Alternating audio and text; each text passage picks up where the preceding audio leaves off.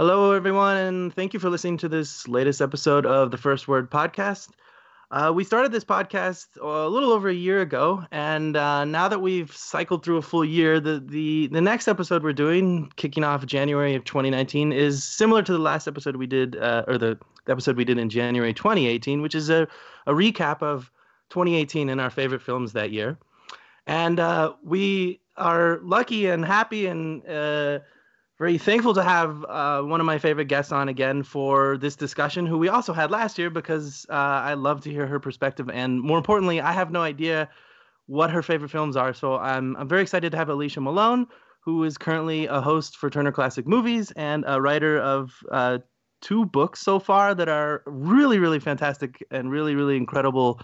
I would say industry shaping books in the way they bring attention to films and filmmakers from women and not only writers, which is I love your most recent book, the Female Gaze, Alicia, because there are so many really great writers online who love films, and you've given them a chance to talk about films as well in a way that they get to break out of their, here's my freelancer outlet roles and talk about them more. So thank you for joining us, Alicia. Thank you. Thank you so much for having me. It's great to be back. I remember this time last year I was in very snowy New York. Now I'm back in sunny LA. And yeah, I had another book come out, like you said, The Female Gaze. And one of the things I really wanted to do was to open it up to other voices, not just my own. And we have so many great women working in our industry as film critics, and wanted to give them a chance to write personally about a film that they loved, directed by women. And I was just so honored that they all said yes. I don't know how they couldn't, though. I mean, like, that's like a dream thing to say, hey, have a movie you love and talk about it, and we're going to put it in a book. And, like, it's awesome. Everyone's quite busy, though, so I didn't know whether they would have the time to do it. But it turned out really well, and I'm really proud of it. And so that, plus Backwards and in Heels, can't believe I've done 2 books. Crazy. Yeah, and I hope you keep writing more. Thank you, yeah.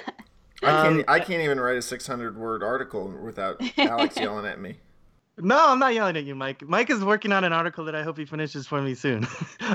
It's because you had a thought when you saw 2 films and you were like, oh, I'll compare them. And I'm like, that sounds great. Turn it into an article. So.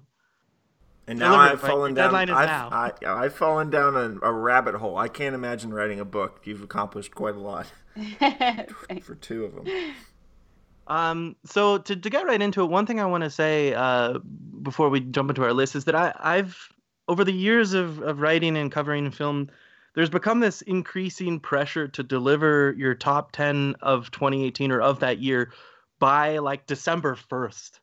There's this pressure to, like, from a lot of the major outlets, at least in magazines and things, to deliver this list so that it's read in December.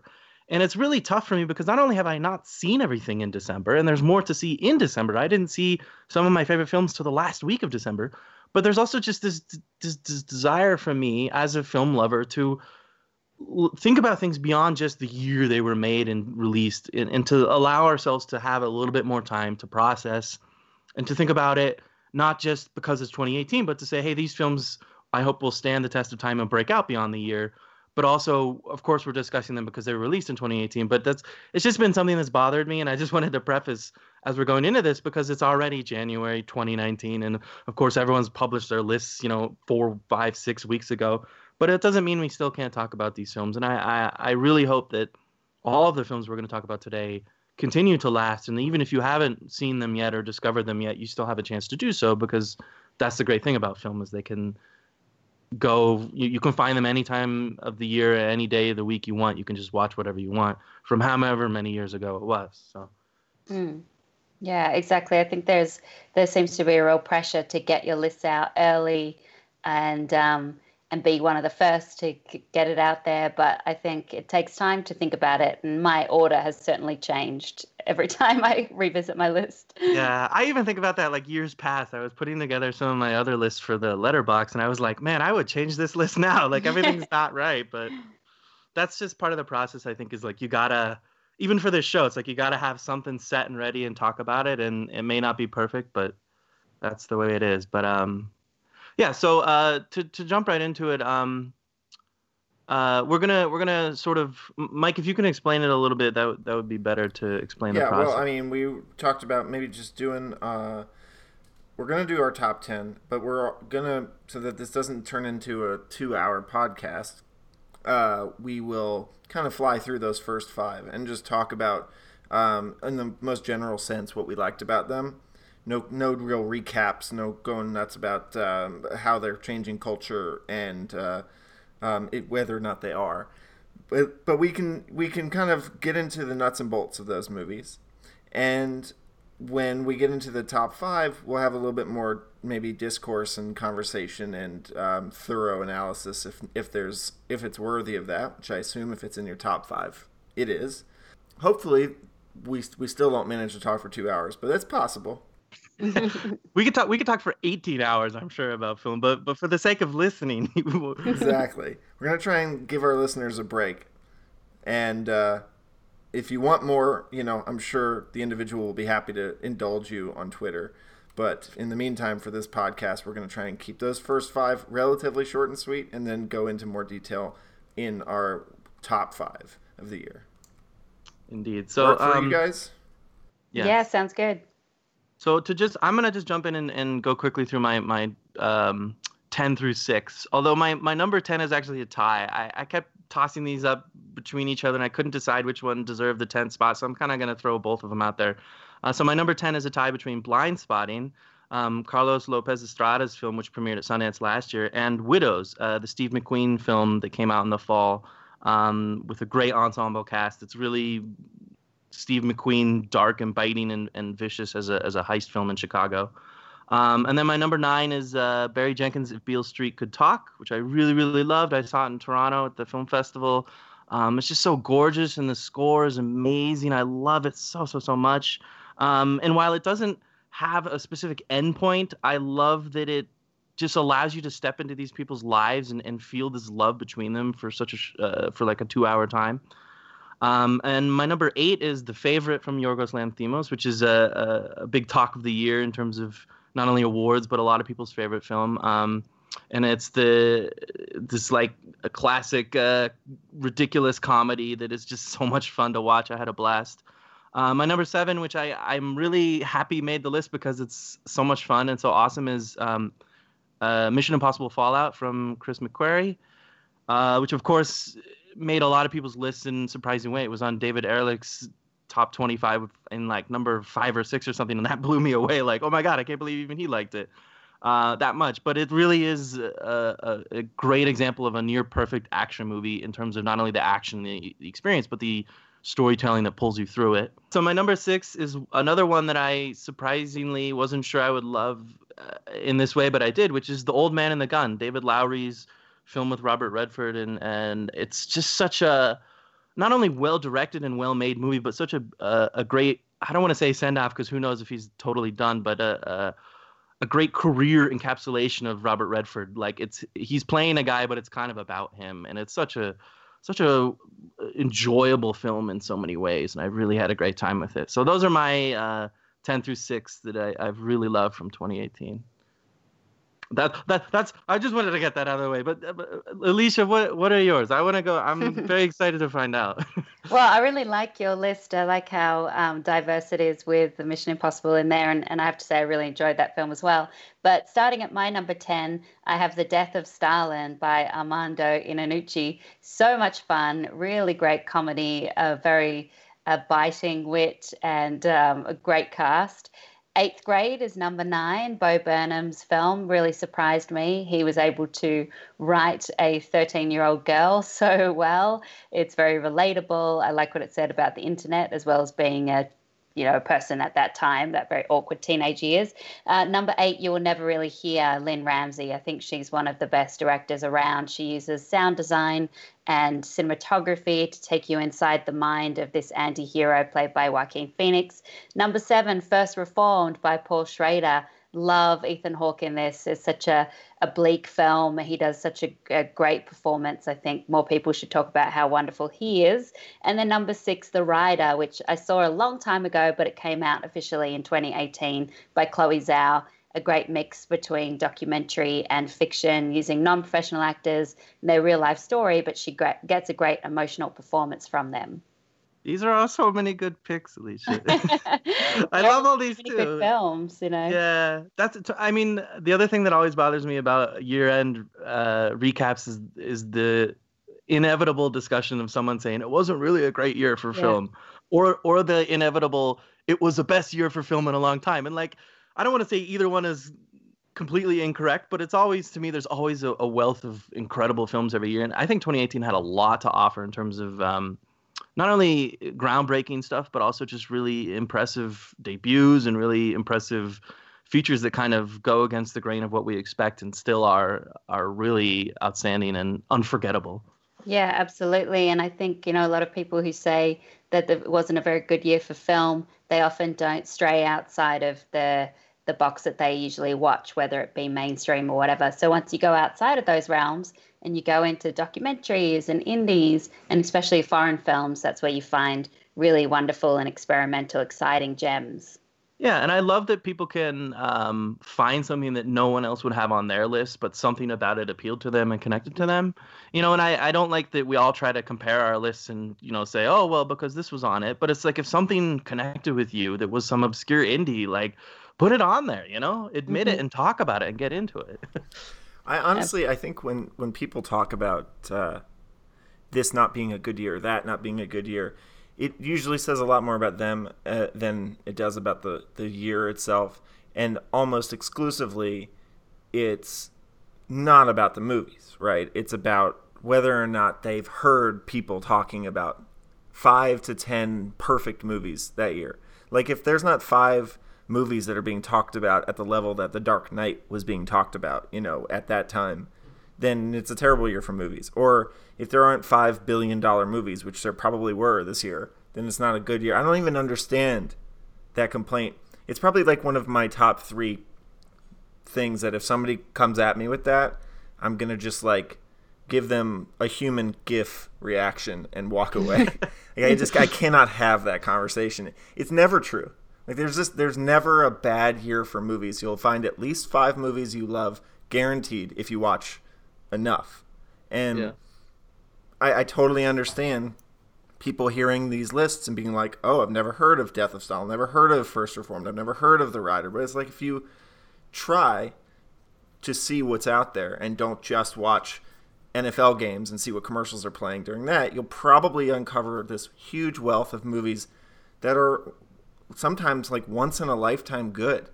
And it just always pisses me off. So that's a diatribe I can go on for days, but like I think I made my point and you guys made yours as well. But I think that's why I love what we do, and I feel like it's such a gift that we get to talk about these films and we get to see them at film festivals, because we can really be those people that introduce people to films that they might not have come across otherwise, that don't cut through the marketing of the big blockbusters that are everywhere.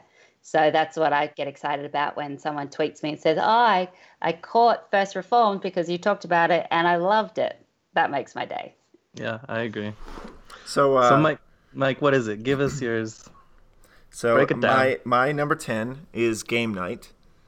That's it. Yep. I knew you loved it, and I was wondering if it was going to be on your list. Yeah, it had to be in my top 10 this year. It was easily, I know the favorite is a comedy, and I'll get to that later, but I consider this to be, maybe a little bit more true to form comedy, and it just like, it excelled on so many levels, and it took comedy filmmaking to another level where it actually used creativity and a unique approach to using equipment and camera angles and things to make it more than just like a couple of jokes here and there and actors that we like. It was just, I really enjoyed it, and I've watched it many times since and still enjoy it.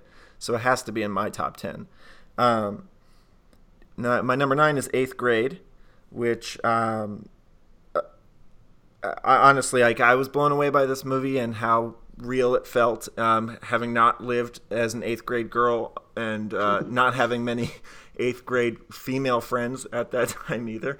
I don't really know the plight all that well, but I felt like I understood it through this character. And more importantly, it wasn't just for girls who, it was for anybody who's ever felt crippling anxiety or been in a situation that they're uncomfortable in. You can relate to this movie whether or not you went through 8th grade the same way that she did. I think it touched on a lot of things, and that's what makes Bo Burnham such a good storyteller. And I'm really happy he's getting into this now, because as a comedian I liked him, but as a storyteller, as a filmmaker, I think he's got a lot to offer. My number 8 is If Beale Street Could Talk, which I've kind of like bounced around my top 10. I knew it was one of my top 10, and I always, even when I first saw the first teaser, I was like, this will be in my top 10 probably. I've been listening to the score for weeks, which just blew me away. It's probably my favorite score of the year, and I think that Barry Jenkins is just so phenomenal at putting you up close and personal with his characters, and making you care about them so deeply that you want them to succeed, but he puts them through such anguish and torment, and in a way that you can kind of watch and feel for them. And this movie has a lot in common with one that's in my top 5, so I'll actually end up getting into it a little later. But number 7, Avengers: Infinity War. There's like a pause. Like, I know, I'm trying to think, like, what should I say to I don't need to convince anybody that it's a top 10 movie, but for me, it's a movie that I just kind of dove in and had so much fun with, and it was so much more than it could have been. Like, it just, I enjoyed it more than I even thought I would, and it was just that big blockbuster of the year. And I do like blockbuster movies, but the fact that it was able to kind of create an obsession with what's next and keep me invested and succeed in whatever it was trying to accomplish in terms of telling the biggest possible story on screen. I have great respect for that movie, and doesn't mean that movies like First Reformed or The Rider weren't phenomenal, because I loved them too and actually put them in my 11 through 20. But this movie took a huge chunk out of me this year, so it felt like it had to be in my top 10. Number 6 is Annihilation, which Alex Garland's movie, and I walked away with these just like mind-numbing thoughts and ideas, and had to read the book and get more and just live in that world more. It was such a stunning accomplishment to tell a story that on the surface was crazy complex, but at its core was really pretty simple. And I think that's what makes movies like that so good and enjoyable, when they can do something like that. That was my 10 through 6. And just for context, my top 10 has bounced around a lot this year. And like, I had Hereditary in it at one point, which hopefully will be in one of your top 5s, because like, I want to hear somebody talk about it. But I bounced it in favor of If Beale Street Could Talk when I ended up seeing that at the beginning of 2019. It's tough to make a top 10 list this year. Yeah, really, really tough. There's so many films I wanted to put in my top 10. It's hard to compare films when they're so different from one another.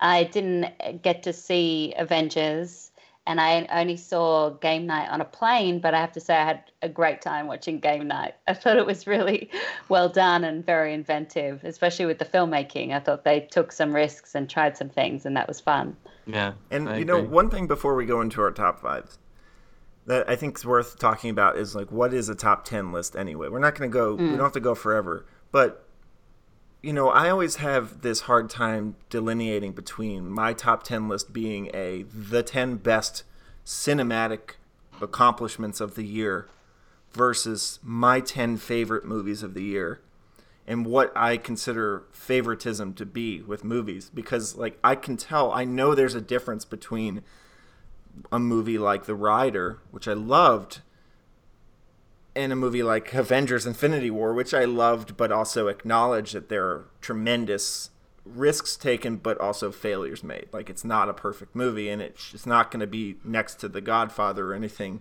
in the long list of important movies in history. But, like, where do you guys stand on how you make your top 10 list? Why is it in there? Is it an accomplishment? Is it personal favoritism? Is it both? I think for me, it's films I can't stop thinking about, which you mentioned with Annihilation. It's movies that I want to revisit again, and that just stay with me for a long time after I leave the theater. movies I find myself still talking about. Like Eighth Grade, I saw almost a year ago now. I saw it at Sundance last year, and I'm still thinking about it, still talking about it, and have seen it multiple times since. So I think that's how I do it, although the order is always something tricky. There's sometimes no rhyme or reason to the order of my Yeah. list. That's how I feel too. I'm very much a fan of the favorite choices. Like I know some critics have to do the best, accomplishment in terms of technical achievement and whatever list, but to me it's all about what you guys have both said, which is what sticks with me and what I like, whatever personally deeply appeals to me and really got to me. And one of the things I always wish is I had more time to rewatch them, because I can start forming a list and then I'm like, well, I wish I could rewatch all of these again now to be able to confirm where they are on the list. But sometimes I don't even have the access to do that or time to do that. And a lot of that, to my mind, is like rewatchability is an important factor, because when you see it a second or even third or fourth time, it gives you a chance to see it in a whole different light that can either confirm it belongs there, or perhaps, as we've already been discussing, shift it around somewhere because maybe I like this one a little bit more or whatever. And one thing is I try not to let other lists influence me. I let them remind me of, like, oh, I need to think about this and rewatch it, but I don't want it to influence me and be like, oh, well, everyone else is putting First Reform, so I have to put First Reform. Like, I love First Reform, but it may not make my list for whatever reasons, but that doesn't mean I should include it just because everyone else is. Mm. Yeah, I'd say of everything on my list, I've been lucky enough to see at least a second, sometimes a third time. Yeah. And so that really cements it in my mind of like, yeah, I love this film for Yeah. whatever reason. And I think each of my choices, it's the kind of thing where I go, I don't care if anyone likes it or not, because I love it so much. Yeah. That's kind of how I feel about like an Infinity War, where I know that, certain people might say that's ridiculous, top 10. And I felt the same way about it. I just loved it so much. I've watched it a number of times since and just sort of dissected it because that's the kind of thing that I do. But, I am, as you guys are, probably the go-to movie guru of all your friends and family. And so a lot of them are like, what was your top 10? And honestly, if they didn't do that, if I wasn't pressured into giving a top 10, I never would. It's just an annoying task. Despite wanting to do this episode too, but I'll give my top 10. I'll share that with them, and then they'll immediately. And this is a consistent response: is, well, where's A Star Is Born? Where's Crazy Rich Asians? Where's, those are the good two that people really like immediately respond to, and these are people who tend to see 1, 2, 3 movies a year. And so that does not devalue their opinion on what should be a top 10 movie at all. Like, they have every right to ask why I didn't put those in. But it always kind of comes with this interesting combativeness of, like, how could you not put A Star Is Born? And, maybe you guys have it up there. And it's literally it's in my top 20, which I do a top 20 because I just need to, like, put the other ones down on a list that I know deserve praise. But it's weird. Top 10's the most subjective thing you could possibly do, and you'll very, very rarely find two of the same ones.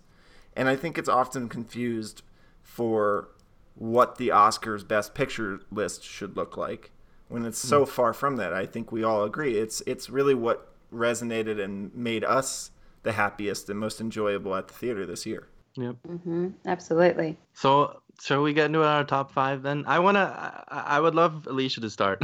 I don't know why there's something about like how I want to know what you've seen, especially if you've seen them all 2 or 3 times. I'm very, very curious. So yeah, alrighty. Well, starting off with my number 5, it's Shoplifters by Hirokazu Koreeda, and that was a film I saw in Cannes. And Koreeda is such a humanist filmmaker. He always knows how to get to the emotional core of a story. But I'm someone who rarely cries in films. I'm just, I see a volume of films. I often have that thought in the back of my mind of it's just a movie, so I see the artifice behind it. But this one, I was just in tears by the end, and I would say that there wasn't a dry eye in the house in Cannes. It blew me away. It's such a beautiful story about a family, and where it goes is so unexpected. Great actors as well. Just a very touching film. Number 4, one that you guys. Wait. Oh. We're gonna go them. We're gonna go one by one on these. Okay. All right. Because Did you I was guys actually, see Shoplifters? yeah, I saw it in Cannes too, and it's one of them I really want to see again. I wasn't as into it as I know I should have been, especially because it won the Palme, the Palme d'Or, and I was like, oh my God, did I not see it the way everyone else did?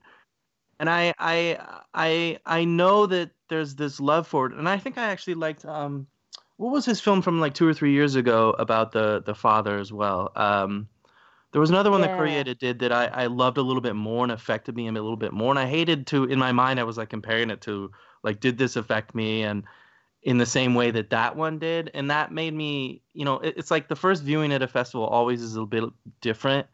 And that was Shoplifters was one of them I really wanted to see again, and to read reviews and you hear this kind of feedback and then go into it and see like, oh, this is what people are seeing into it, and then really appreciate it for truly what it is. Because he's without a doubt he's a master filmmaker in terms of a humanist filmmaker who tells these really intimate stories that are unexpected. In that, like as you already said, this is about this family that's not really a family, but they are, and that's what this film is about. And yet it's so beautifully crafted through the way his characters and his performances enhance that humanist element of what he's trying to accomplish here. Like, it's not like a big spectacle, different things happen, drama. It's like, it's just that intimate story that you feel. Very simple. And I think watching it a second time, I had an even greater appreciation for the way he tells this story, the way it slowly unfolds, and how you really spend time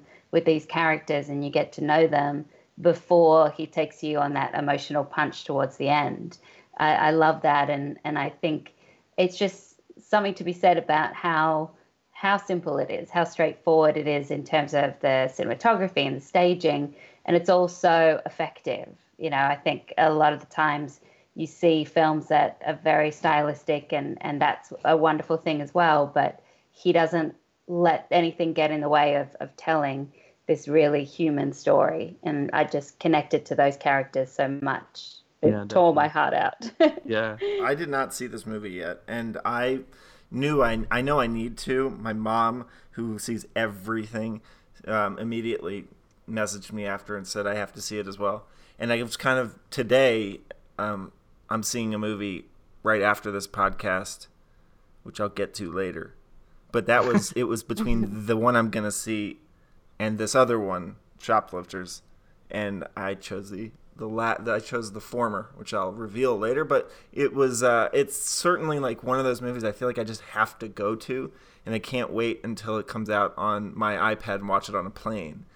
But that sounds terrible, but I know that's worried. where you watch movies, Mike. I'm worried it's what's going to happen, but I'll still see it. I'm very anxious to see it at some point. I hope you go and see it, and I think after it won the Palme d'Or, there might be a lot of expectations on this film, but to me, it's just such a beautiful story that's universal and everyone can enjoy it. I'm glad your mum saw it and loved it. Oh, yeah. Mike, do you want to do your number 5? Yeah. Well, my number 5 is Spider-Man Into the Spider-Verse. Woo. Yeah. I mean, what can we possibly say about this movie? It's very difficult to put it into words, and I'm not going to co-opt Alex's time because I'm sure it's in his top 5 and I'm sure he has some marvelous things to say about it, but no pun intended. But from my perspective, what I can add is that it really did blow me away. I was not expecting this, and I'm not one of those people who expects an animated film to sort of hit a lower standard by any means. I knew that this had something special to it because you can just tell by the animation. You can tell how special it was. The trailers really gave you a vibe for what it was going to be like. But as somebody who's not read all the Spider-Man comics, who's not a comic book guy, although I do love comic book movies, like, I don't have background. I don't know anything about the noir Spider-Man or the anime Spider-Man. Like, I don't know this stuff. And what the film did so well was introduce these different Spider-Man comic book renditions, characters, in a way that allowed me to be part of it. And that meant a lot to me. Like, I was with the movie the whole way. And they still managed to throw in these great nods to, like the Tobey Maguire Spider-Man story and just sort of like all these little nods that animated films can do, and doing it in an alternate universe gave them so much creativity, and they just used it. Like, you could feel the creativity, and that doesn't happen very often, whether you're talking about an animated film or live action. Like, you just don't see movies like this, period. And I'm desperate to go back, see it again. I'm like, I can't wait till it's out so I can slap that thing on my iPad and probably watch it every time I'm on an airplane, just because I know I will enjoy it. So it's just a movie I want to live in and just experience more and more and more. Yeah, I thought it was really well done. I mean, I'm definitely not someone who's naturally into comic book movies, never read comic books growing up, but I thought that it was very funny, and I like the fact that it has a great message of, you could be a superhero as well. I love the diversity, even in the animated cast. I thought that's a big leap forward for these comic book movies. And it's just, brought to you by those great minds of the same people behind, 21 Jump Street and Lego Movie. Just they have such a great way with their humor that is always appealing. Yeah, definitely. I'll talk about it later. that's my tease. My number 5 is First Man from Damien Chazelle, and I fully admit that this is every movie he's made between Whiplash, La La Land, and First Man has made my top 10, and I feel a little ashamed that I'm like, no, I just love Damien Chazelle. I think he's a brilliant filmmaker, and First Man appealed to me because it is the Apollo 11 story, and I love NASA and I love space exploration. I'm one of those super nerdy space nerds, but he didn't tell it in that nerdy way. He told it in a very not straightforward, but a very focused way within Neil Armstrong, which I was fascinated by because I knew before the film, but Neil's a notoriously doesn't do press, doesn't talk much, never really came out in the public ever since he landed on the moon, all of that. So it was a very curious thing to see how he would present that. But of course, I would also admit that part of the reason this is on my top 10 is because of the moon landing sequence and that whole progression to that. I was actually worried before seeing it that he would not show that. Like, it would just end with the Apollo 11 lifting off and being like, well, now we know what happens. But I'm glad he went the full way, took us all the way to the moon. And then the sequence on the moon is incredible. And I'm glad that he didn't do the conventional sort of big Hollywood style, wide shots of everything and spending all the time on the technicality. While the sound design is phenomenal, it's more still about the experience of getting there and the experience of what these astronauts went through and the hardships, and specifically Neil's story with his daughter who passed away and his family and all of that. So I really do love First Man, and I when I was finally putting this list together, I'm like, you know what, I'm just gonna put it on here. Damien Chazelle keeps winning me over every time he makes a movie, and I'm fine to admit that. Yeah, I think he's a really wonderful filmmaker. I love the cinematography in this, how he used the different film stocks for different sections of Neil's life, home life, NASA, and then, of course, you have the big IMAX scenes in space, which just looked incredible. You mentioned the sound design, which is great. I also love the score by Justin Hurwitz. I love the theremin. It's such a spooky, haunting, but beautiful instrument. And I love the theme song that they listen to, which I found on Spotify after I saw the film and listened to it over and over again. It feels like very 1950s sci-fi, but romantic at the same time. I have to say, because Neil Armstrong is such a closed-off guy, I found it harder to get into emotionally because he is just a working scientist. But Claire Foy, for me, was the heart of the film, and I almost wish you spent more time with her character rather than Neil, even though Neil was the one going to the moon. Yeah, I actually agree with you. I think she was a very important part of it, and I'm glad that we get as much time we do with her. But I really think I felt that too. Like, I thought she could have been worked into it more somehow. I don't know how, because I'm not a filmmaker, but I mean, like, there could have been more of her. They did also, create an indie drama out of something that was marketed as like a tentpole action movie, and of course we know that's not what that's just not what Damien Chazelle's here to do. That's not the kind of movie he was ever going to make. But, I think a lot of people walked in with an assumption that it would be a different kind of movie. And that's actually also what makes it special, is that he looks at a story about a man who landed on the moon and accomplished a great, epic feat, and thought, what is at the core of it? What drives the man? What's his life like? And doing like those Tree of Life style, handheld, playing with the kids scenes gave that movie so much life that in lesser hands wouldn't have existed, right? They would have simply gone over all the checkpoints of the struggles of the mission, and they would have just it would have been different. It would have been an action movie. And I think that's one of the reasons why this hasn't been made. Whether or not that's because of the family of Neil Armstrong knowing that that's not the kind of movie that should have been made, or whether it's just, Damien Chazelle having the foresight to know that this is the better way to tell that story. I'm curious about the documentary that's coming out about the Apollo 11 mission and how different or similar it feels, because it will be shaped by the way that you felt about First Man. It's just the way that it's going to be. And I'm very curious, and I'm anxious to watch it because I love the Apollo missions like you do. But that being said, the scene that stood out in that movie was the Gemini launch. Like, I think that was probably one of the best scenes of the year. That was, yes. I agree, Mike. And Apollo 11 is playing at Sundance, for those who want to know. That's where it's premiering. And I don't know if it has a release date yet, but I know they're planning a big release. And they even, I asked them about seeing it early, and they're like, you have to see it on the big screen. Which I'm like, I agree, and I will try. And so I think I'm going to see it at Sundance on the big screen. Awesome. Okay, so, yeah, Alicia, are you number 4 for you? So now I'll get to my number 4. I was racing ahead before. My number 4 is one that's been mentioned already, The Favourite by Yorgos Lanthimos. To me, he has one of the most original voices in cinema today. And even though he didn't write this script, it feels very much like his humour. I love the way he tells stories using various tricks with cinematography. I love the fisheye lens. And I think he has really great comedic timing.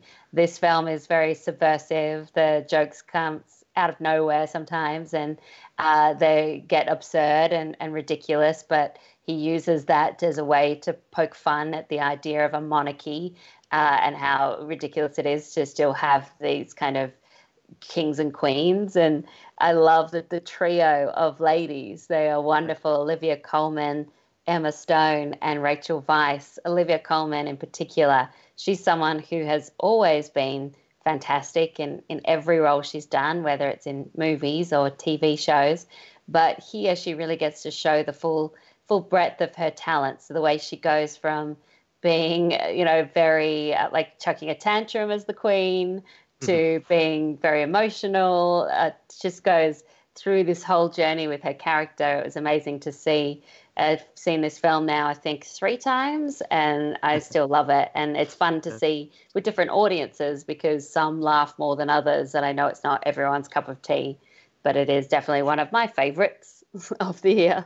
I'm impressed how appealing it is to so many people, though. I thought it would be like, okay, only film nerds are going to love it, but everyone's loving it. And I'm also really happy that, although it is just awards and films are more than just awards, but I'm happy that Olivia Colman and most of the cast is being recognized. They deserve it for sure. Yeah, me too. I'm really happy about that. And I think, it's definitely one of the lightest movies of his filmography. Yeah. I still love his dark stuff, though. I mean, there's darkness in the end, though. Oh, yeah, there is, for sure. It's good. It's so good. And I think I said this when I recorded a Venice podcast, is that to us now, it all seems absurd, but I wonder if some of this stuff actually happened in history. Like, this is actually how they acted. Like, the duck racing, or the goose, was it a duck or a goose? Now I'm questioning it. I think it was a duck. The duck racing, like, I thought, like, that's goofy, but then people are like, no, they actually have pieces of history that says they did this. Yeah. Like, it's like, whoa. Crazy.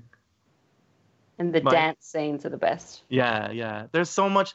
I don't know. I don't know how he's allowed to do what he's doing. Like, in a filmmaking sense, like, does he go to, this was a Fox Searchlight production. Does he go to Fox Searchlight and he's just like, we're gonna do this, or we're gonna shoot with fisheye lenses, or we're gonna do all these crazy things, and they're just like, okay, or do they, Yeah. like, is it because he's been so established and done such original work that they just let him do what he wants, or is there a crafting in making sure that he still produces a product that's generally going to make money? I don't know. It's very, I'm not sure. I just get the sense that he is trusted to really follow his own way, because it feels like it is completely his film. And when you hear him speak, he's not someone who wants to explain his movies. So he doesn't seem like he would be willing to compromise too much on his vision. Yeah, for sure. I hope whatever he does next is going to be great. Because even I think we talked about it last year too. But even his previous one, that The Killing of the Sacred Deer. Yeah, even that one was very divisive, and some people loved it and some people hated it. But he's been consistent now with making great films, between The Lobster and between Killing of a Sacred Deer, and now this. It's just like, let him keep going. I hope so. Keep going, Yorgos. Yeah. Agreed. Mike, is it on your list, Mike? Is that why you're being quiet? Yeah, it's on my list. Okay. So then, what is your number 4? My number 4 is Roma. Ah. So first Roma sighting of this top 10 list. That is the movie I'm about to see after this podcast. I'm going to see it in 70 millimeter at the Music Box, so I'm very excited about that. Last time I saw it was on an airplane on my iPad. What do you know? Go figure. It still made number 4 on my list, though. And I had to watch it in pieces, too, because I'm sorry, I didn't watch it on an airplane. I watched it on the beach in Mexico, which sounds like it might be a fitting environment, but not. You can't see anything because of the glare, and my family was interrupting me every 10 minutes. So I had to watch it in like pieces, and yet still, it took me 3 days to watch Roma, and yet still, every single moment of that movie, I was super invested in it and wildly into it. And I rewatched it on the plane in full, and I was like, yeah, this movie rocks. And it is just so amazing how he's able to put that much on screen without you really realizing just how much is happening. And, I mean, there's hundreds of extras in every single scene of this movie. As a filmmaking feat, nothing tops it. Like, it is, without question, has to be one of the biggest accomplishments in filmmaking in the last few years. And he does it without going into outer space or without having giant robots. It's just about people. And yet at the very core of it, what I think makes it so special is that you really care deeply about this main character, and you care deeply about her outcome and what's going to happen to her. And earlier I mentioned that I would be comparing if Beale Street could talk to something, and that, maybe I'll be able to articulate this on paper, but I'm having a hard time doing that. But there's a really interesting comparison between those two movies that I think they work really well in unison. On paper, just off the bat, they're about two women who get pregnant and face the very real possibility of having being a single mother. One because the father is in prison, falsely accused. The other because he abandons her. And I'm assuming that we're going to be okay with spoilers here. But, I mean, that's not even that big of a spoiler. Those are first act moments. It's okay. I know, who cares, whatever. So I actually thought there was a really interesting handful of parallels about just a very quiet, unassuming woman who's also at the same time incredibly strong and able to preserve herself and her identity through a crisis that most movies would put their identity on the man that she's with. And these movies never do that. Both of them keep with the woman, follow the woman. They're about that strength that both of these women carry with them and explore in very different ways. And I thought there was just some moments in this movie that were so powerful, especially the one in the furniture store when they're looking for the crib. I mean, that scene will probably stay with me for a long time. The other scene that I had to warn a few friends about before watching the movie because I was praising it so much, the birth scene, which also will stay with me for a long time, but for different reasons. I mean, this movie's full of moments, and that's just Alfonso Cuarón. He's just so good at filling out the frame and filling out a movie around these insanely memorable moments. But it never feels like it's just like this is how I felt about Vice. Was there were 6, 7, 8 even moments that I still remember and thought were really good, but around those moments was just kind of like this mess of stuff happening. A good movie brings them all together. It's very cohesive, and you can follow a thread and a line and the character development, and that's what this movie did so well. And despite it being black and white, despite it being not in English, I'm there the whole way. Those can be crutches for movies. I mean, they can make it difficult for people to see them. They're turnoffs for the general public sometimes. But I think it's going to make waves in award season, and I hope that more people get to see it because of that. Yeah, absolutely. I've got Roma on my list later on, so I'll save my thoughts, but such a beautiful film. Yeah, I agree. And I'm glad it's getting attention. I think there was a comment during the Golden Globes in the Q&A room with the press where he was answering a question about streaming. Alfonso Cuarón was answering a question about streaming versus theatrical and so on. And he basically said, like, he had this great line where he said, it's a black and white film in Mexican or in Spanish and the Mexican language, the local Mexican language, and it's, has no major actors, and yet it's playing and getting awards and getting attention. And like my parents just watched it naturally. It's incredible that it has this much attention for what it is, and that people are giving it a chance to see it, because who would have expected that for this kind of film, described the way he describes it. Of course, it's Cuarón, and we know he's a great filmmaker, but I'm so happy that Roma is receiving the attention it most definitely deserves. And can I just say that this year, something that stands out is the power of the non-actor, right? Eighth Grade, The Rider, Roma. I mean, these are movies that are led by people who are not actors. Yet when you put them on screen and they're directed well, that is not a crutch, right? That's actually something that the movie benefits from and creates this authenticity that you just don't get. When you have an actor, you can feel the difference. And I love that this hopefully is becoming somewhat of a trend, in that filmmakers are trusting non-actors to tell stories on screen in a way that can be compelling. My number 4 is a documentary, Shirkers, from Sandy Tan. I love Shirkers so much. And it premiered at Sundance last year, but I didn't see it till I think October or November of last year. And because it eventually made its way to Netflix. And it's, to me, what's amazing about it is not just that she's a talented filmmaker, but that it's basically, or not basically, it's almost 3 films in one, because she's trying to go back and rediscover the film that was lost. That's the first part of the story, which is she's a filmmaker who tried to make this film when she was a teenager in growing up in Singapore, and like this white guy kind of was her mentor and then ran away with the footage. So she eventually gets this footage like 20 years later. So there's that film, which is the original one that she made. And then there's also the documentary now, which is her reviewing everything.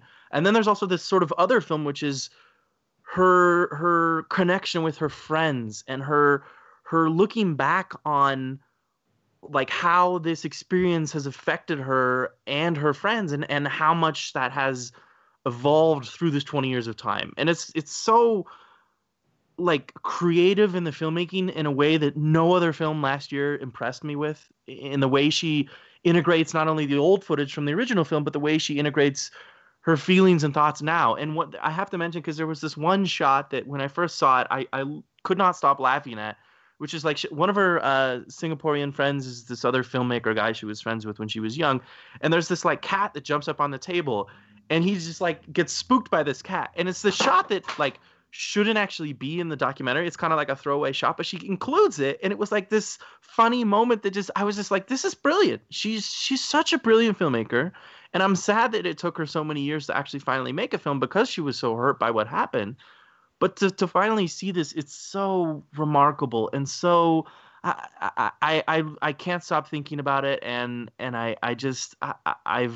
I've been telling everyone who's a documentary fan, like, you have to see Shirkers. You have to see Shirkers. It's just so phenomenal in so many different ways. Yeah, well, that was one that I saw at Sundance, and I'm so glad that Netflix picked it up so that more people can see her work. It's really timely as well, in the fact that it's a woman trying to reclaim her own voice that has been taken by this man that she trusted.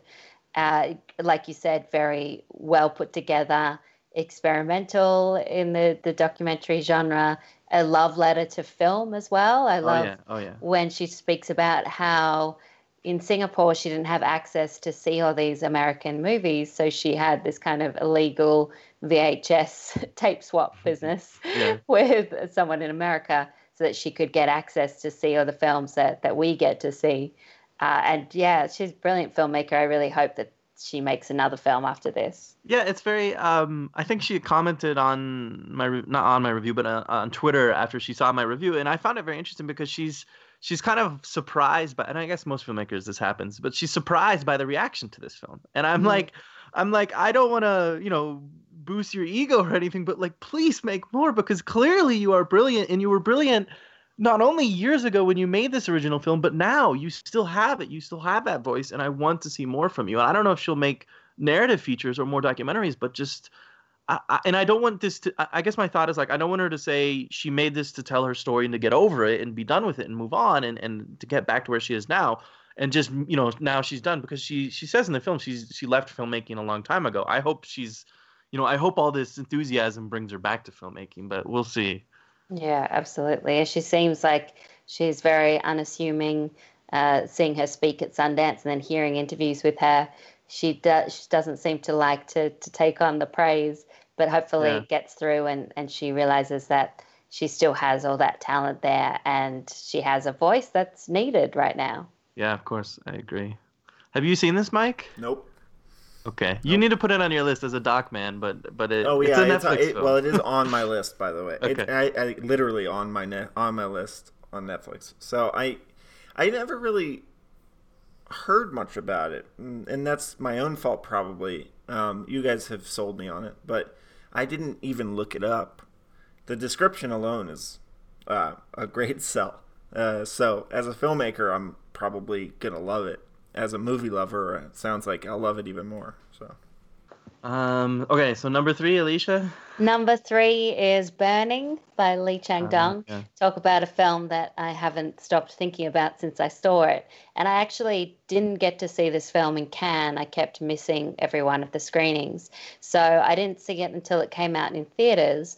And I was really blown away by it. It is a very slow burn, no pun intended, but a very mysterious film in Korea.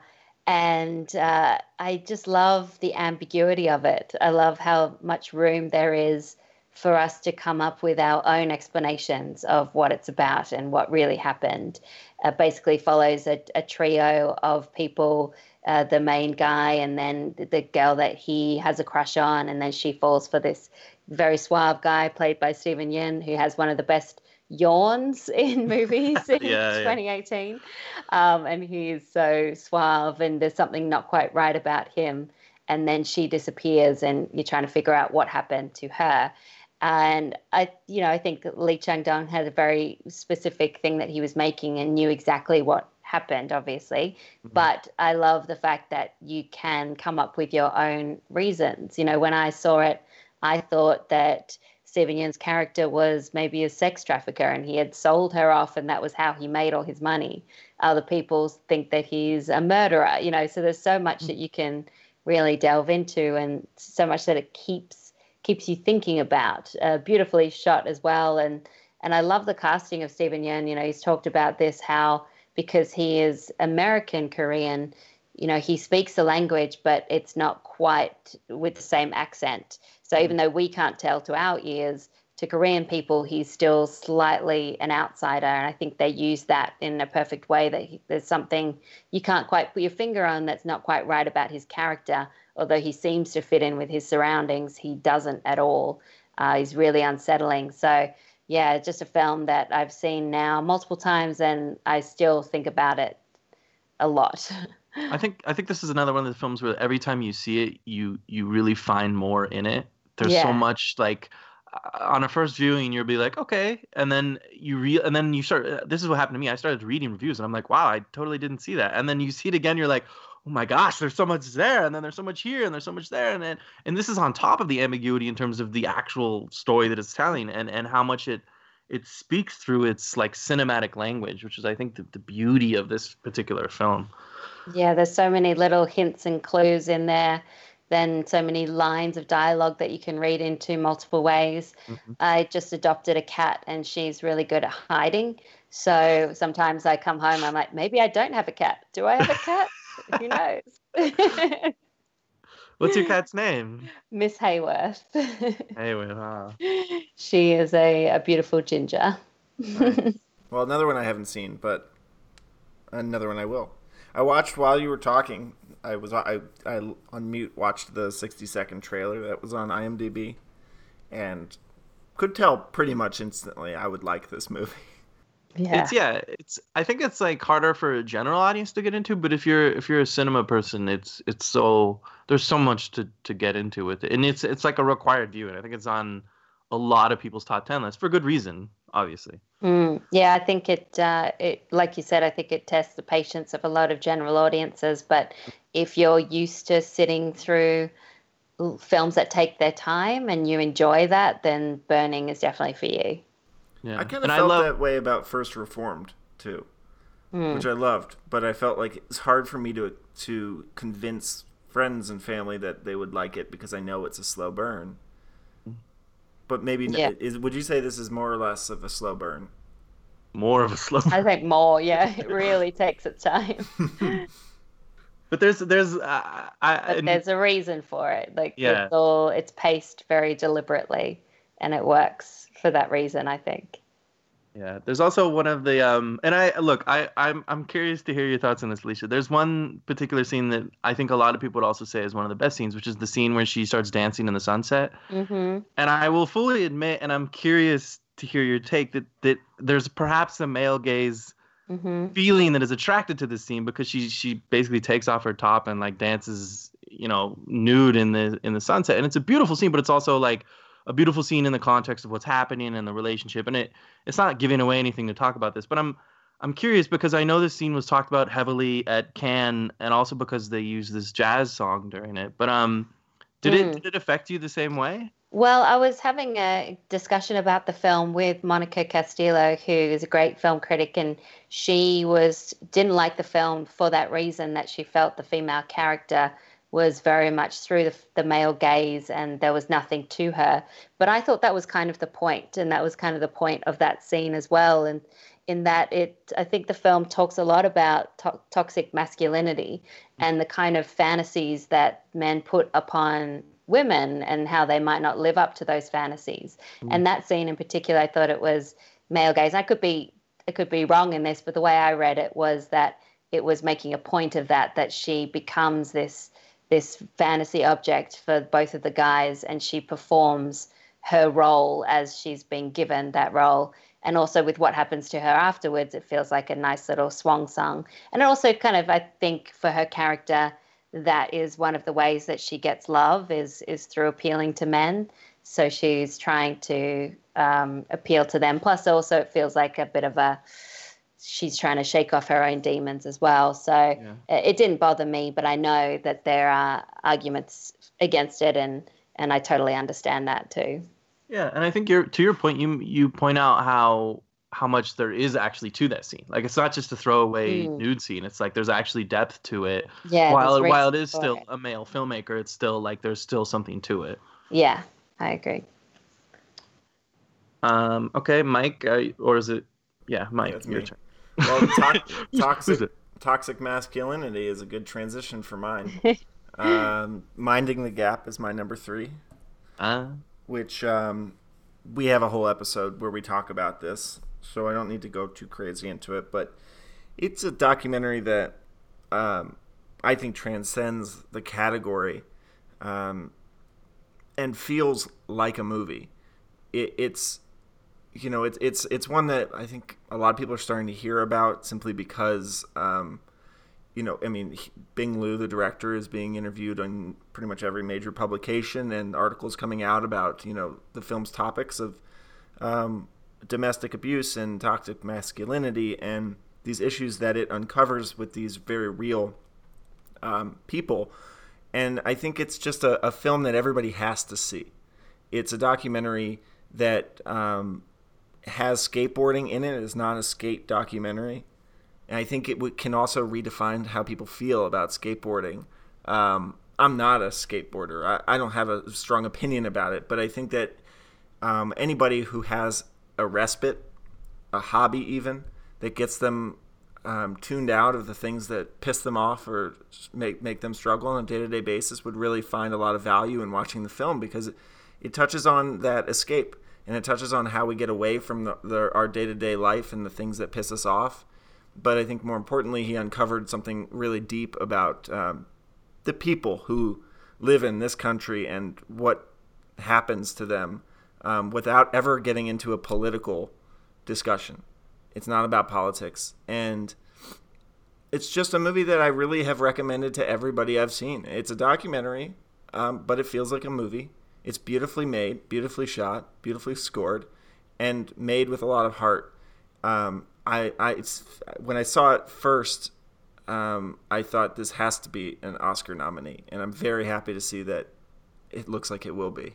Did you really think? Because I saw it a year ago too, and I totally loved it, and we've been talking about it since. I didn't. If you would have asked me a year ago, would this be nominated for an Oscar? I would say probably not. Not because it doesn't deserve it, but because it just seems like not something the Academy would choose as a documentary. But I remember us talking about that, because I saw it at a test screening with a few friends, because I know Bing, or at least I worked with him on a film a while ago.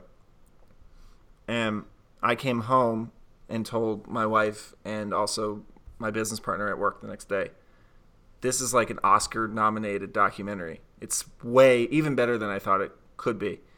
And by the time they saw it, they agreed. And anybody who's seen it that I've seen thinks it's just phenomenal. And it doesn't really seem to have many haters. And I think that's important for a documentary if it's going to survive the long trek from, festival baby to Oscar-nominated movie. Will it beat, RBG or Won't You Be My Neighbor, movies that have become a little bit more popularized? Maybe not. But I think for this movie to get nominated for an Oscar is wild, because, like you said, it is huge. It's not capitalizing on something that's in the zeitgeist. It tells its own story, and it hit the nail on the head with timing, with what's going on culturally right now. But more importantly, it's just a damn good movie. Yeah, I agree. Did you see it, Alicia? I did, and it really surprised me, because I did go into it thinking that it would be a skating documentary, and of course it's about so much more. I think it speaks to a lot of struggles that young men have, and probably a lot of young people everywhere. And I love the friendship between the guys, and I also like how it really focuses on those things that you do to escape from your own life, and that's something that I think everyone can relate to, whether it's film or I used to horse ride when I was young, doing these activities that you can escape from what you have to deal with at day to day and at home, and go into this world and something that you love doing. So I thought it was really well made, and it does seem to have picked up steam in terms of buzz. It's been a strong year for documentary. You mentioned RGB and or RBG, and I always do that, RGB, RBG, and What You Be My Neighbor, also Free Solo, Three Identical Strangers, Bisbee 17. There's so many wonderful docs this year, but I think I've been hearing more and more about this film in particular over the last couple of months, so it'll be interesting to see if it does get an Oscar nomination. Yeah, I have a feeling it will, and it's going to be huge for Bing too when it happens. He's such a modest, quiet guy. It's funny how many great filmmakers are modest, quiet people who happen to put their creativity into filmmaking. But I guess that's obvious. But it's going to be huge for him, and similar to Sandy Tan, I hope that he keeps making films. I'm sure he will. I just want him to use this excitement and hype around his film, so to say, to springboard into like keep making these kind of documents, because this was such a personal, like, lifelong story for him. Yeah. Did it make sense that it was that powerful and meaningful? But like, can he continue to do this? I hope so. I hope so. Absolutely. So my number 3, Mike already talked about it, but I'll go right into it, is Spider-Man Into the Spider-Verse. And it is a big blockbuster, but it's also like, we use the term a lot on this episode, but it totally makes sense. It blew me away, like, in a comic book movie sense, because in my mind, it's a groundbreaking sort of revolution for comic book movies, in the way that if I look back through the last 10, 20 years, The Dark Knight was a huge revolution in comic book movies. It changed a lot of things. And then Avengers, too, in terms of the team-up possibility of that. But Spider-Man is the next step from that to completely reinvent things. And my context for this is that I saw Aquaman a few days later, and I just didn't enjoy it. I was like, ever since Spider-Man, it's completely changed the very idea of what I think of for comic book movies. It has changed, like, how they're structured, and how, like, it also breaks down what comic books are and how they work and the point of them within this fourth wall breaking structure, where they, like, just basically reference everything that has happened in real world and what comic books are and how we read them and how they connect and how they, and like, and then you introduce, 4 other characters and all these crazy, like, bold leaps that you would not have expected an animated film or any filmmaker to try to actually pull off. And I'm still amazed that they even did it. And one of the next times I saw it, I've seen it 3 times now, but one of the second times I saw it, one of the things that I wrote down was the 4 major unprecedented leaps of faith that this film takes. One of them is by having the main character, Miles, be an African-American Latino kid from Brooklyn. The second one being that they kill Spider-Man, which is happens in the first act and then becomes an important part of it. And the third one being the introduction of the 5 other alternate dimensions, and the fact that they talk about alternate dimensions so casually, like, oh yeah, you're from an alternate dimension. Okay, that's just how it is.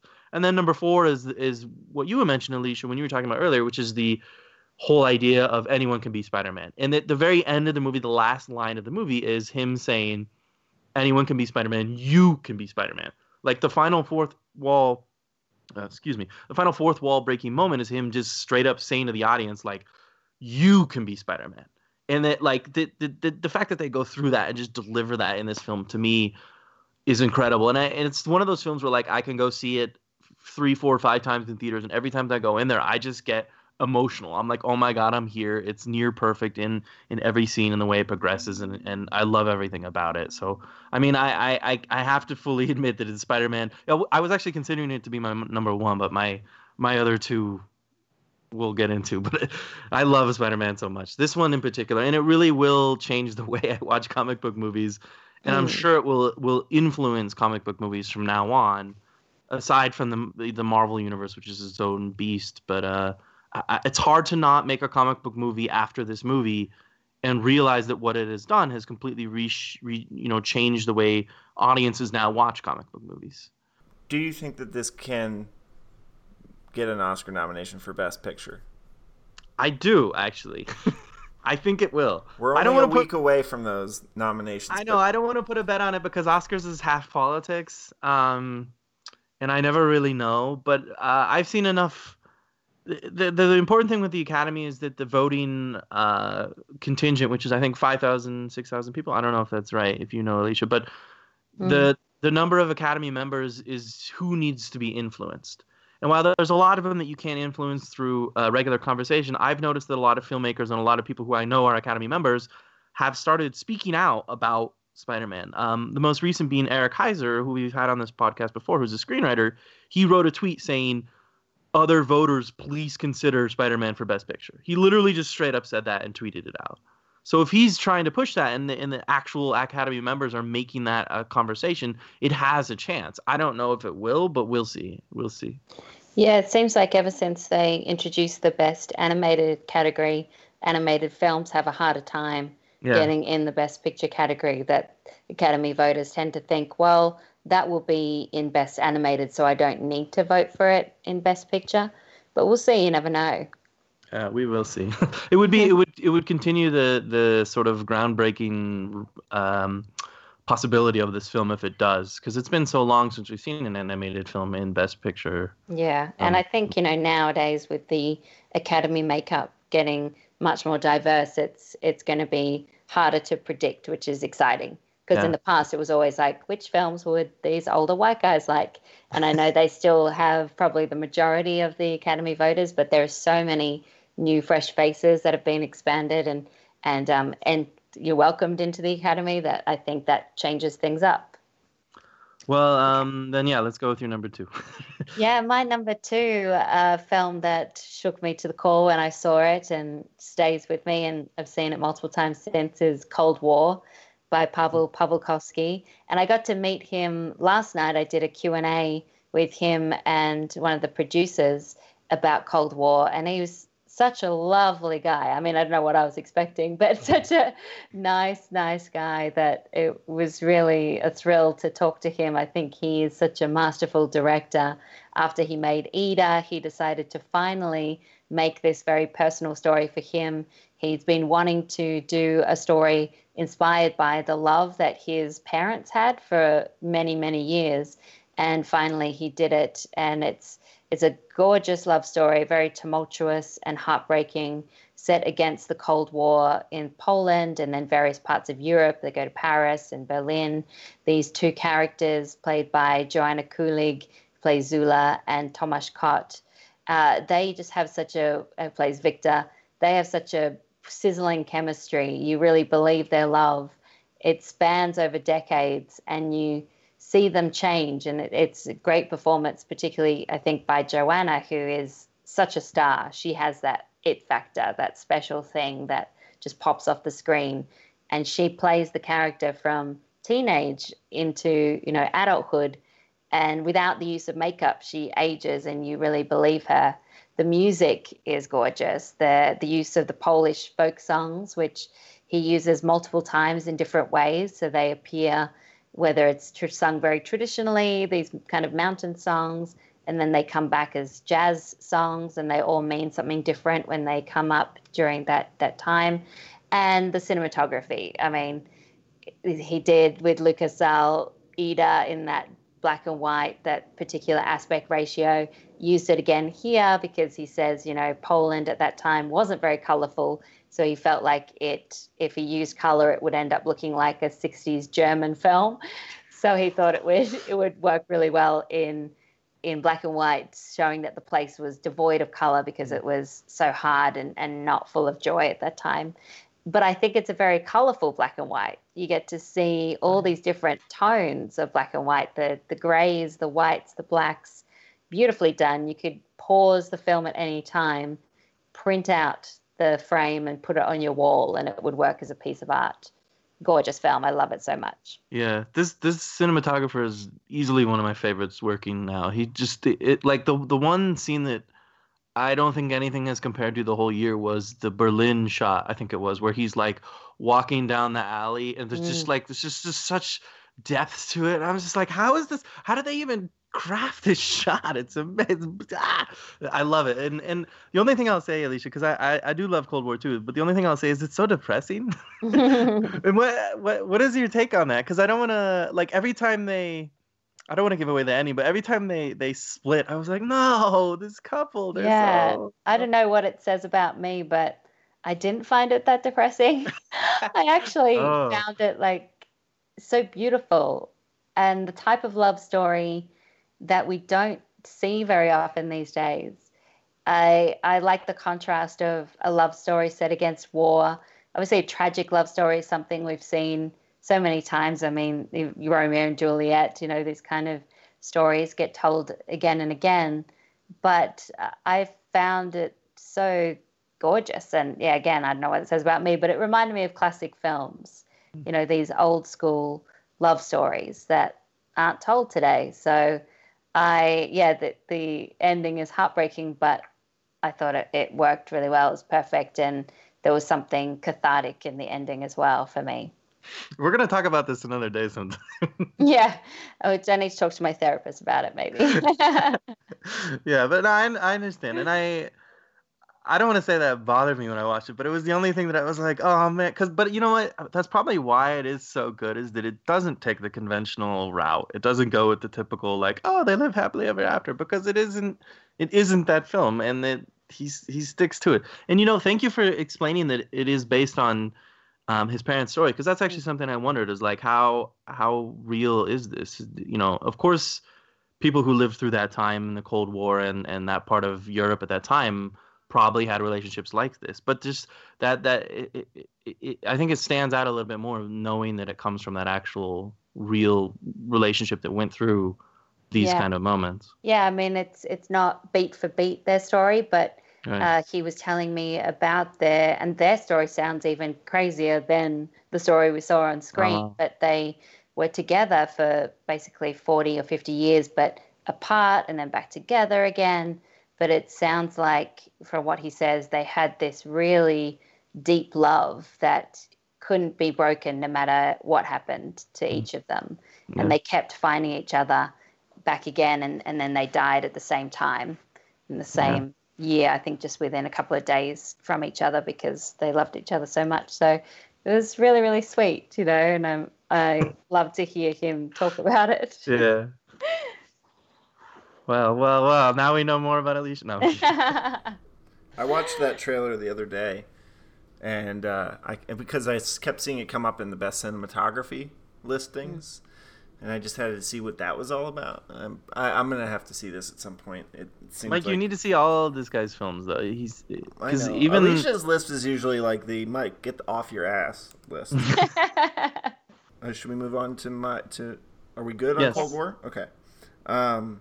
My number 2, Blind Spotting, was another movie that I really went in with very little knowledge of what it was going to be about. I had a loose understanding, and I hadn't put together the Hamilton connection either. And had I known that going in, I may have even been more amped up. Like, I'm not a Hamilton nerd by any means. Like, I liked it, but I never thought about how amazing that sort of approach to dialogue, that speedy delivery of dialogue, could be so impactful in a film. Like, you just don't see it very often. It's almost like like, I don't want to use Aaron Sorkin ever in context of this movie, but I do feel like there's something like, if Aaron Sorkin was just a little bit better, it would come out something like this. Like, they use words in a way that makes this movie way more than just a story unfolding. Like, you are just mesmerized by this movie. There's a style to it, but more importantly, the performances, they're engulfing. The two leads, they just make every moment enjoyable. And like, I had such a good time watching the movie, but at the same time, I'm like, damn, this is a really, really important moment for us to watch on screen and see what he's going through and how he's going to deal with this crisis, this personal crisis. So you care so deeply about what's happening on screen, but then you take a step back and you're like, this is just creative as hell. This filmmaking style is just the energy and the colors and the language. It's just fun to watch and an important movie. And I think when you can do those two things, you go way up on my list of movies every year. And I've been recommending this as well to a lot of people, and the reactions I get back are almost always positive. And I'm really hopeful that this movie can keep making waves, because it kind of got lost in the shuffle this year. I think it just didn't pick up somewhere along the lines for the general public. And so I'm worried that too few people are seeing this movie, and I really want more people to see it. The people who see it very rarely stop talking about it. So I think it's a must-see, and easily one of my favorites of the year. I think I got a second life later in the year, because I know it got lost in the mix when it was released, and the Sundance buzz was also lost in the mix because there was so much other Sundance stuff that it was playing against. But I think in the last part of the year, some more people started talking about it, and it's kind of been coming into the discussion again, which is great. I actually think it might have been you, Alicia, that I actually think I debated this film with someone at Sundance last year in a way where I was like, it's so good. And then people were like, no, but it has problems. And I'm like, no, I hope it breaks out. Because also the final rap scene moment at the end is kind of not fully divisive, but a lot of people either don't like it or they think it's really brilliant. And I think that scene is really powerful. You can't argue about its power of it, but whether it's truly effective is sort of where people differ on it. And I guess, Mike, you love that scene, but yeah, I'm glad it has slowly gained appreciation again. But like you said, Mike, I hope it kind of continues to connect and reaches more people in the long run. But like, know, the way that that final moment of Spider-Man when they look to the camera and break the fourth wall, you like that. I didn't like that. Yet, I didn't like that. I liked everything else about that movie, but that moment like tore me away. And I know that was just because I wasn't expecting it, but it also was just sort of like I already knew this. You didn't have to say it to me, like, Okay, we can get into that another time, but you're saying that you do like this in Blindspotting? But there's something about the way that he's looking at the camera, delivering lines to another character, that he's definitely breaking the fourth wall, but it's in a narrative way that feels natural to the scene, and the power of the scene was so well done. Like, the movie was not the rhyming or the lyrical dialogue was not a creative choice like a Shakespearean dialogue would be. It was part of his life. And so when that happens in the end of the movie, it felt like a natural moment because it's the only way he can truly articulate his thoughts and really get them out there. And I think by that point in the movie, it's earned in the same way that the last scene of Roma is earned, even though throughout it, you're like, this woman is so shy and quiet. And in the end, she has such power in that final scene. And she comes to life. Like, I think when you earn that and you really like let it fly at the end of a movie, it has so much more weight. And that's why I really liked that final scene especially. I mean, in this movie, the credits roll out. It's just, I sat back and I was just like, damn, wow. Yeah, I saw this one opening night at Sundance, and I was on your side, Alex. I was surprised when I talked to people about this film at Sundance, and some were saying, I didn't really like it, or I thought it was a bit forced, especially with the rap scene. People seem to have a lot of issue with it. But I thought it was really well made. The style sort of reminded me a bit of an Edgar Wright film in that it has the jump cuts and has juxtaposing shots, but it really had a lot to say, particularly about this time that we're living in. And it was kind of a film that stayed with me, and it is one of my favorites of the year. It just didn't make my top 10 or even top 20 list, but I really thought it was very well done. And I have never seen Hamilton, so I'm one of the few people that don't know anything about Hamilton. Like, I just know Lin-Manuel Miranda now, but I had no idea that David was from Hamilton. So I kind of liked going in there and seeing, discovering him for the first time. And Raphael, I thought he was really well done as well, and well cast. It had a lot of humor to it in this film. Yeah. I'm okay. So it wasn't you then, because I remember at Sundance I was debating people about, like, so a lot of people were like, "Oh, it's good, but it's not. It's like trying too much or something like that." And I saw it very late. I missed the opening, and I saw it like at the end of the festival. So I had seen it when everyone had kind of already not dismissed it, but just had moved on. And I finally got around to it. And I was like, "Wow, how are more people not talking about this? Is one of the best of Sundance?" But yeah. Yeah. So my number two, then is a controversial one that we've actually talked about before on this podcast, but it's Vox Lux, the Brady Corbett film with Natalie Portman. And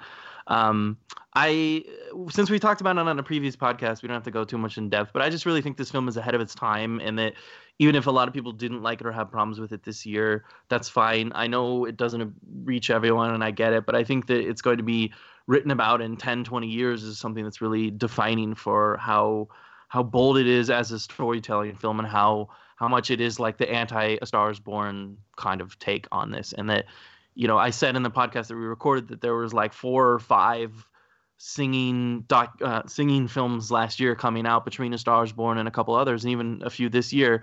and that this is the one that's so different and takes a whole other route, and is, to me, it's really brilliant in what Brady was trying to do and what he was trying to say. And that not only Natalie Portman, but the main role from Rafi Cassidy is just really incredible, what she does and how much they push this. So I know it's going to be like an upsetting choice to some people, but I really love Vox Lux. Yeah, I saw that at Toronto, and I like the first half of it. I think when it switches and Natalie Portman's part comes on, that's when it lost me a bit. I just didn't quite get what it was trying to say and where it was trying to go. But the opening scene I thought was amazing. And yeah, I love that actress from Killing of a Sacred Deer. I thought she is a little star and should be in more things. And the look of it was beautiful as well. I think Brady Corbett has something there that's really interesting and different. Yeah, and I know it's to me it's a good film to debate and discuss, because it's like, even if you have problems with it, there's so much to talk about it. Mm-hmm. And that's what I like about it too, is that it's not something you could just dismiss and be like, whatever. It's like, oh, there's actually something to say and something to think about. And I love films that make you think in a really like profound way, not like, oh, okay, this is interesting, but like, oh my God, I've never thought about that before, and holy crap, now I can't stop thinking about it. So, but yeah, now we should move on, because I'm excited to get to our number one. So, drum roll. Okay, so Alicia, go ahead, give us your final. Number one for me is Roma. I was completely blown away by this film. It had me on the edge of my seat for the whole duration, because it's the kind of film where it feels like at any moment something terrible could happen and you don't know what is going to happen. It's such a great story about a woman who we rarely get to see these kind of characters on screen, and let alone be the star of their own film. And the way that Alfonso Cuarón tells this very personal story to him, obviously he mined his own memories to come up with the story, but it's told on a grand epic scale.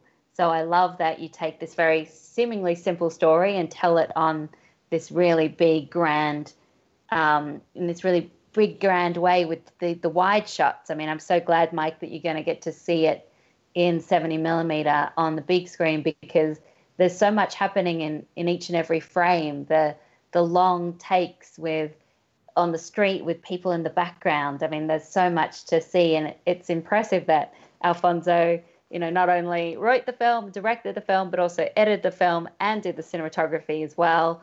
I'm glad that Netflix gave him the money to make this film, because I don't think many studios would. As you mentioned, black and white, no words in English. And I'm glad that they're getting it out to some theaters. I hope that more people get to see it rather than just New York and LA, but at least it's also available on Netflix for people to see at home. Just a gorgeous film. You feel like you step inside the mind of Alfonso and you get to step inside his memories. It's definitely one that will stay with me for a very, very long time. Can I ask you, where does it rank on your Alfonso Cuarón filmography? I think it might even be my favorite. I don't know if that's if I can say that right away without too much distance from it. Mm-hmm. But I just thought that it was kind of the culmination of everything he's done. He's done personal stories before. He's done the big, gravity type stories as well. And so I thought by fusing the two and coming at it from his own personal place, that's what really resonated for me. Also, the other part of that story is the mother's, or is shoot, what's her name? It's okay. The mother of the family, whose story also doesn't get told very often in this context. I mean, she's a middle class. It's a middle class family. It's not a super rich, famous family. This is everyday life right here. It happens in America too. And what I thought was so fascinating is you could have easily transferred everything that happened in that movie to present day America, American cast, and it would have resonated very differently. It would have been a different movie. And the background of the politics in the background would have been very different. And all these things that feel so specific to the time that they take place, and if you are familiar with the incident that happens in the film, that's, you know, well known in history, but not very well known probably to most people in America. You look back and you see how real that was, and you would think the filmmaker would kind of gear up towards it, and it's happening in the background, but the main characters aren't caught up in it, right? Like, it doesn't affect their day-to-day life until they're in it. And I think that's what also makes that scene so powerful and scary, and just it happens throughout the movie. Like, he does such a good job of weaving the macro, you know, with the micro, and I think that's a really tough accomplishment in a movie like this. Absolutely. Yeah. Okay. Number one, my number one is The Favorite. Which, Yay. yeah, you both have mentioned it. I went in with absolutely no idea what I was going to see. No idea. I had seen a trailer, thought the trailer was cool. It went out of sight, out of mind. I was looking for a movie to watch. I was like, oh yeah, The Favorite. Blown away. Like a shit-eating grin on my face, ear to ear, every single frame of that movie. The lens choices, I was just like, yes, love it. The colors and the patterns and the wardrobes, yes, love it. The music, when it got really, really, really annoying and I actually looked around trying to figure out if something was wrong with my movie theater, loved it. The performances, Emma Stone, perfect casting. You wonder when you look at that, like, how's Emma Stone going to work? She's such a modern, you know, actress. I don't see period piece when I look at her. Yet there she is, just like perfectly playing a character that made total sense and also worked because it was a very sort of modernistic take on real history. And it was sort of devoid. It sort of felt like almost like a fever dream, you know? So it didn't have to be perfectly, you didn't have to look at her and be like, oh yeah, she looks like she's from the 18th century or whenever it happens. So there's so much to it. And one takeaway that we didn't talk about that I'd like to see now is a reboot of Pirates of the Caribbean starring Rachel Weisz in all the wardrobe that she wore in the third act of this movie. It's a very, very strange side thought, but I really want to see it now. Yes, so, she does pull off those outfits really well. She sure does. But it's just such an enjoyable movie. Every line, the way that he breaks up the chapters and then delivers that actual quote like within a minute after it just is so much comedy, but also such creative filmmaking, and I loved it so much, and I'll be recommending it for like years to come to people. Yeah, The Favorite. It's great. It's I don't know. It really makes me happy that it's ending up on so many top 10 lists. I don't know why. I don't know. It's just something. Just the joy of something so ridiculous being so beloved. It really is. Sure. It really is ridiculous, though, and I think somehow movies like that usually kind of just fall apart to the general public. They are for the cinephile, and that's it. But I really think anybody can enjoy this movie, as long as they're not they don't have a strong aversion to same-sex lovemaking and storytelling. Like even those scenes are so shockingly fun that it's like it's just amazing. Yeah.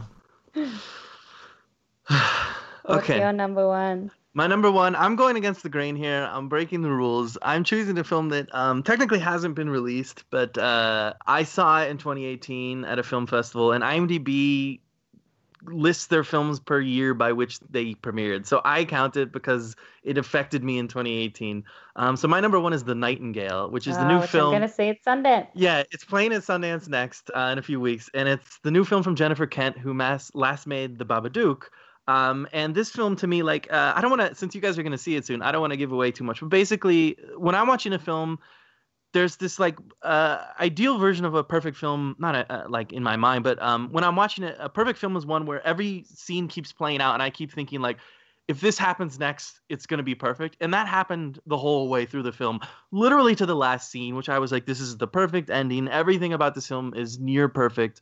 I applauded at the moment that it needed applauded. I was in love with the characters and the performances. There's an Aboriginal boy in it who's phenomenal. I love everything about this film. It's really provocative, but in a really incredible way. And I love it so much. And I thought, you know what, screw it, I'm going to put it on my number one anyway, because to me, it's a film that I saw in 2018 and resonates with me as a 2018 film that I'll revisit in 2019, but I'll have a whole other set of 2019 films to see.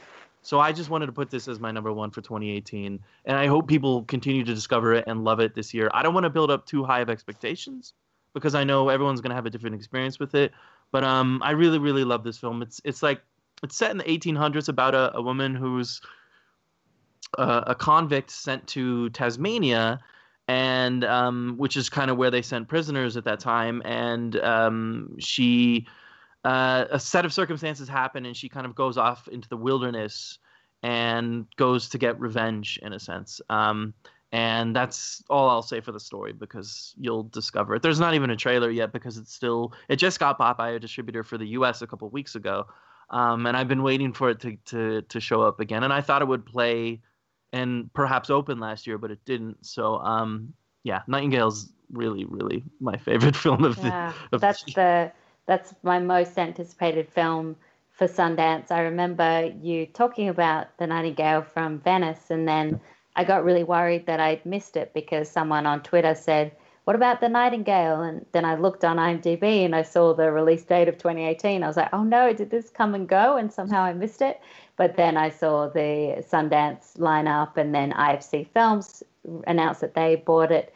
So I cannot wait to see this film. I think Jennifer Kent, just with the Babadook and what she did there, how she made a terrifying film, but also one that speaks to the psychology of mothers.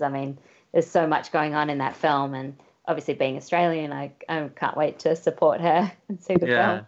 Oh man, I hope you love it, Alicia. I really think you will, but I don't want to. I'm really nervous about people seeing it because it isn't.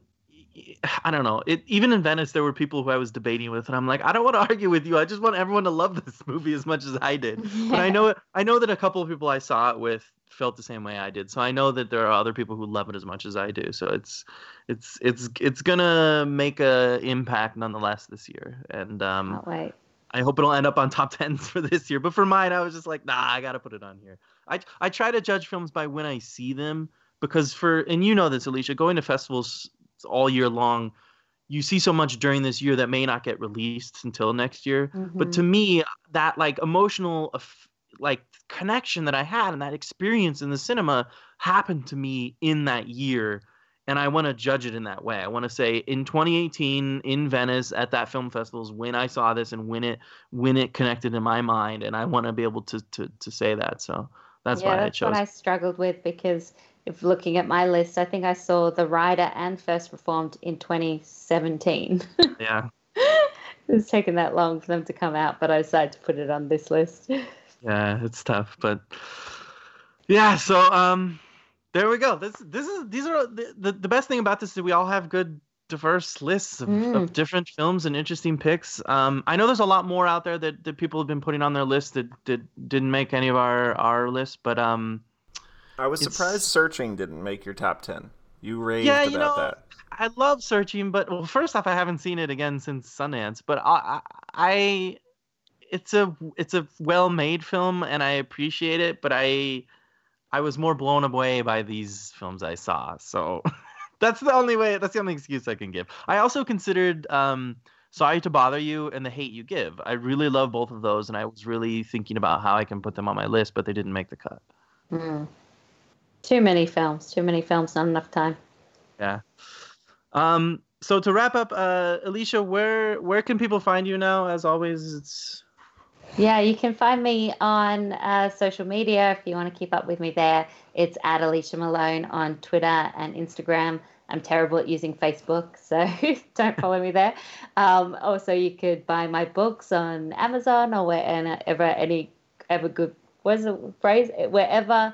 good books are sold. Yeah, come on, Alicia, get it together. Backwards and in Heels, and the new one is The Female Gaze. And you'll be at Sundance and hopefully can. I'll be at Sundance and hope can. These days I don't really have an outlet to send me these places because I work for Turner Classic Movies, obviously just watch the older films, but I love going to these film festivals so much that when there's a will, there's a way. So I'll figure it out. Yeah, I'm sure you will. I always expect you to show up at least. I'm like, you can't miss this. And Okay. a lot of your films from this year or on your top 10 were from Cannes. So Yeah, from Cannes and Sundance yeah, and Toronto and Telluride. So I have to go to all these. yeah, exactly. Well, thank you for joining us, Mike. Where can we find you? I'm on Twitter at Eisentower30, and my documentary comes out January 22nd on iTunes and Amazon, and that's To Air is Human Doc on Twitter. So, yeah, keep an eye out for that one. It probably won't be on anyone's top 10 list, but might save your life. So, Hopefully. yeah. And yeah, you can always follow me at First Showing, and I'm on firstshowing.net. So thank you again for joining us, guys. I'm really, really happy we could do this. It's always a refreshing moment to sort of gather the three of us together and recap 2018. And it's always a fun time. So thank you. Yeah, thank you for having me. It was nice to talk to you guys again. Thanks for joining. So up next, we're going to be doing an episode about Glass, which is going to be an interesting discussion based on the early buzz. And there's a lot more to look forward to in 2019. But we're glad to have recapped 2018. And thank you all for listening. And we'll see you at the cinema. I'm not going to see any of these people. I know, Mike. You know what? I was writing an article the other day, and I realized like that's my like catchphrase. It's like, "See you at the cinema." It's like a cheesy like I'm not really gonna see you, but I'm gonna quote unquote see you at the cinema. Also, if anybody sees Alex at the cinema, make sure you talk before or after the movie. If you talk during it, he'll rip your face off. Please add that to the podcast. I'm not done recording. I'm still in it. I know. So put that in there. That's all great. right. Yeah. Well, next week then.